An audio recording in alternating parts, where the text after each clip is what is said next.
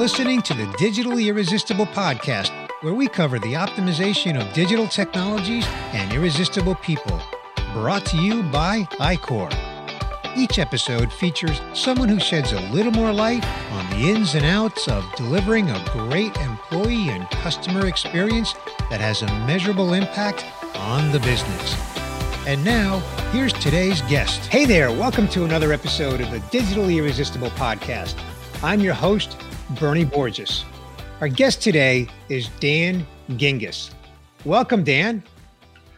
Well, hey, Bernie, I am so excited to be here. Looking forward to the discussion. Myself included, Dan, looking forward to it. And, you know, I've always been impressed with your background. You've got a background largely in marketing. You've worked with some big brands, McDonald's, Humana, Discover, as well as some B2B brands. And you've been able to witness firsthand the value of a great customer experience. In fact, you've kind of become known as the customer experience guy. So I think it's fair to say that you've become wiser to that customer experience imperative. Now, we're going to unpack why I just use air quotes, because Dan, you've just written a book called The Experience Maker: How to Create Remarkable Experiences that Your Customers Can't Wait to Share. And Dan, I can't wait to share some takeaways from your book. So let's get to it. But first, let's start with your backstory. How did you become known as the customer experience guy? Well, I'm going to tell you a story, Bernie, that I don't think I've told you before, and you and I have known each other for a long time. But way back when I was in high school, I delivered pizzas for Domino's. And it was a job that I really loved because, to me, I looked at it as they basically pay me to sit in my car and listen to the Cubs game, and every once in a while I'll get out and give someone a pizza. So it was a pretty good gig for me. Well, the most memorable delivery that I ever made was to a man that I think you know, because really everyone on the planet knows him, and that is Michael Jordan. Michael Jordan, believe it or not, orders pizza from Domino's. Wow. And I got to deliver to his house, and he answered the door. Really? Now, I immediately had to look up because he's very, very tall, and I am not. But the thing that I noticed immediately was that he wasn't looking at me. He was looking over my head behind me, presumably to see whether there were any lurkers around or paparazzi or whatever. Right. And I had been told by the other drivers that essentially I could do one of two things. I could ask him for an autograph and he would give me one, but he wouldn't give me a tip. Or I could say nothing and I would get a very generous tip. And it was at that moment where I saw him looking over my head that I made my decision that I wasn't going to bother him for an autograph, that I felt like he deserved some privacy in ordering a pizza and that I just was going to take the tip. And you know what? It was a really good tip, so I was happy that I did that. But I feel like that was one of my very first customer experience examples, and I'm not even sure I knew I was, that I knew what I was doing when it was happening. Right, yeah, you were too young to even know at the time. Right, I'm not even sure the term customer experience was around at this point. But what I did was I listened to my customer, and he didn't have to say anything, but I was paying attention to his body language. And I realized this is not the right time to ask this guy for an autograph. And so I think of that story as I went through my career and have had so many interactions like that where I've just sort of had to pay attention to a customer. And once I understood their needs, I realized that I was more than capable of delivering it. And so whether it was at the Danbury Mint, where I got my start, a collectibles company of plates, dolls, and figurines, or Discover, Carter, Humana, or McDonald's, understanding the customer and wearing the customer's hat through every decision that you make is one of the things that I really learned and I think got me good at the craft. And even today, as you pointed out, I think the fact that I come at this from a corporate background makes me a little bit different and hopefully gives me some credibility that I've been there. I've done this in the real world. I'm not just a pontificator giving you some high-level ideas. This is stuff I know works. So, and Dan, so that's why I'm so excited to share. I want to add this. I want to add either and or but, either and your background's in marketing or but your background's in marketing. Which is it? That's awesome. The answer is and I look at today as I look at myself as sitting at the intersection of customer experience and marketing. And let me explain two things that I think will solidify that. The first is I believe that marketing's job today is actually to promise the customer experience. If you think about what we say in our marketing materials, it's really telling people what it's going to be like to do business with us. And it's telling people how we think they're going to feel. It's setting expectations for the experience. And that's a really critical role. Of course, we got to make sure our company can deliver on that experience, but marketers are the promisers of that experience. The other thing that's really critical is that marketing itself is part of the experience. It's like the experience before the experience. It's oftentimes the very first experience we ever have with a brand is we see a funny TV commercial or we see a billboard or a Facebook ad. And now we are aware of that company when we weren't before. And what companies often miss is the customer experience has already begun at that point and we're not even a customer yet. So I think marketing is extraordinarily relevant to customer experience. And I think that intersection is a really fascinating one. Okay. So I've got your book open to chapter 4, Dan. And the title of chapter 4 is Becoming Wise. Now, in your case, in the case of your book, that is, WISE is an acronym. So take us through the acronym WISE. Sure. So I want you to become wise to customer experience. And so I've developed a formula for creating the kinds of experiences that we can call remarkable. And I use that word remarkable in the subtitle of the book very intentionally. Remarkable means literally worthy of remark, worthy of discussion. And after all, as marketers, that's what we want. We want people talking about our brand. Word of mouth marketing is that holy grail, the hardest thing to obtain. And so when we look at WISE, WISE stands for witty, immersive, shareable, and extraordinary. And these are the 4 things that I have seen that really lend themselves to making experiences remarkable.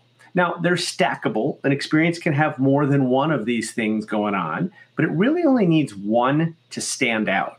And the reason for that is that so many experiences that we have today are just average. They're just so-so, or as the millennials say, meh. Yeah. And no one talks about that kind of experience. So, okay. So take us through it. Give us an example of each of the ones. So starting with W.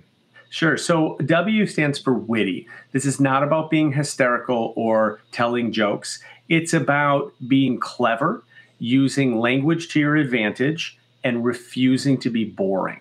And one of the things that I recommend in the book is to take a look at every single communication channel that you have and use it as an opportunity to create an experience. So a couple of examples. There's a wonderful sign on the side of a building in downtown Manhattan that says, "We are probably the lowest priced in the city." Now, I love this sign. I don't even know what business they're in yet, but I already love them, right? They have a sense of humor. We know that they're honest, and it seems like a company we might want to do business with. It happens to be a shoe store, but it could be anything. Another example is I got a little magazine in the mail from the state of Nebraska. Now, I don't know about you, Bernie, but I have never in my life even thought of going to Nebraska. It just was not ever in my consciousness. I haven't been there. But I noticed on the cover of this magazine a family that was rowing down what looked like a river in what could only be described as a metal bathtub. And so that caught my attention because that was quite an interesting image. What else caught my attention was at the top, it said that it was the not what you expected Minnesota State Visitors Guide. Nebraska State Visitors Guide. It would have been really weird if it said Minnesota. Yeah, right. Then at the bottom, there was an outline of the state of Nebraska, along with a tagline that said, "Honestly, it's not for everyone." Now, as soon as I read that tagline, I wanted to go to Nebraska, right? They had me. Yeah. And that's being witty, right? It isn't hysterical, but it witty, was being really a little clever. different, being, sort of edgy. Yeah. Okay. I get it. I like it. Yeah. So then we get into immersive. And immersive is really about getting customers to feel the experience in their bones, to have an emotional reaction to the experience. And it's also about creating consistency throughout the experience so that it always feels like we're working with the same company, that we haven't switched brands in the middle of the company or in the middle of the experience, as often happens. So there's a great example of immersive from a bar in Louisville, Kentucky called Against the Grain. Now, Louisville, you may know, is the bourbon capital of the world.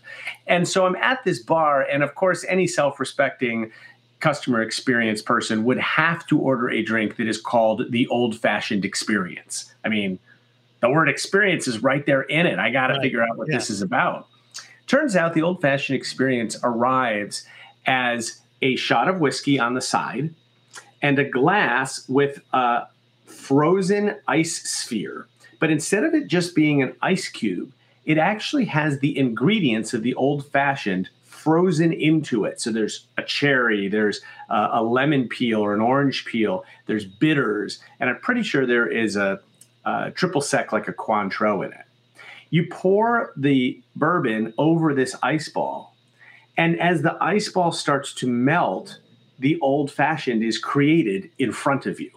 Wow. And it is really an immersive experience because you are smelling it and you're watching it and you're tasting it. If you taste it early, it's still pretty strong. And if you taste it later, the flavors have melded. And it was such a cool way to enjoy a drink in a different way than you would at any other bar. That's a great example. I was wondering which example you were going to share with immersive. So thank you for sharing that. That's great. So S is in shareable, and shareable sometimes seems like the obvious one because it's the goal. We want people to share. But the problem is people don't share just because we ask them to. In fact, the more we ask, the less likely they probably are to share. Right. As a friend of mine likes to say, if you have to tell someone it's a selfie spot, it probably isn't a selfie spot. Right? Because the whole idea of a selfie is it's spontaneous. So don't force people into it. But instead, you create these experiences where there is some intentionality behind a moment where you know people will share. So quickly, I have, for whatever reason, another alcohol example. Sipsmith Gin decided that when it did its tastings, that, you know, if you ever had a liquor tasting in a grocery store or something like that, they usually hand you a little plastic cup and you're just supposed to chug it. Now, Bernie, you and I haven't been in college for a while, and so that's probably not how we drink, right? And so it's not a great way to do a tasting. Sipsmith instead sets up this whole pop-up tent with a bartender. They tell you about 5 different tonics that you can put in your drink. They send you to a garnish bar with all of these toppings that you can put into your drink. There's like 1 billion combinations of gin and tonic that you can make.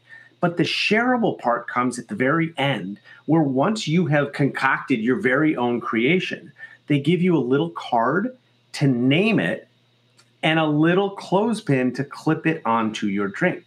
Now, they don't have to say anything after that. Every single person puts their drink down, gets out their camera, takes a picture of it, and shares it on their favorite social media platform because they've made it shareable. If they didn't have that last piece of the naming it, the personalizing it, it's not so shareable. So it's being intentional. And finally, E is extraordinary. And I want to remind your viewers that extraordinary just means a little bit better than ordinary. It doesn't mean you have to be crazy expensive or outlandish. It's just better than ordinary. It's better than meh. And so my favorite example, It's remarkable. It is, exactly. My favorite example is so simple, and I can't believe every hotel in the world doesn't do this. I was in a hotel before the pandemic, and as is usually the case, got up in the middle of the night. It's darker than it is at home. I can't remember what hotel I'm in. I have to go to the bathroom. So I put my feet on the floor, and the second they hit the floor, a motion-activated light turns on, illuminating the path to the bathroom. And I'm like, this is absolutely brilliant. I don't have to worry about banging into the side of the bed or tripping or whatever it is. So I go and I come back, and being the self-respecting customer experience guy that I am, I get down on hands and knees in the middle of the night to take a picture of this light. I got to figure out what this thing is. And it turns out it's this little stick-on light that is probably 50 cents at your local hardware store. It's not a big deal at all, but it is a game changer in terms of the experience. And that's how we change ordinary into extraordinary. Wow. Great example. Love that.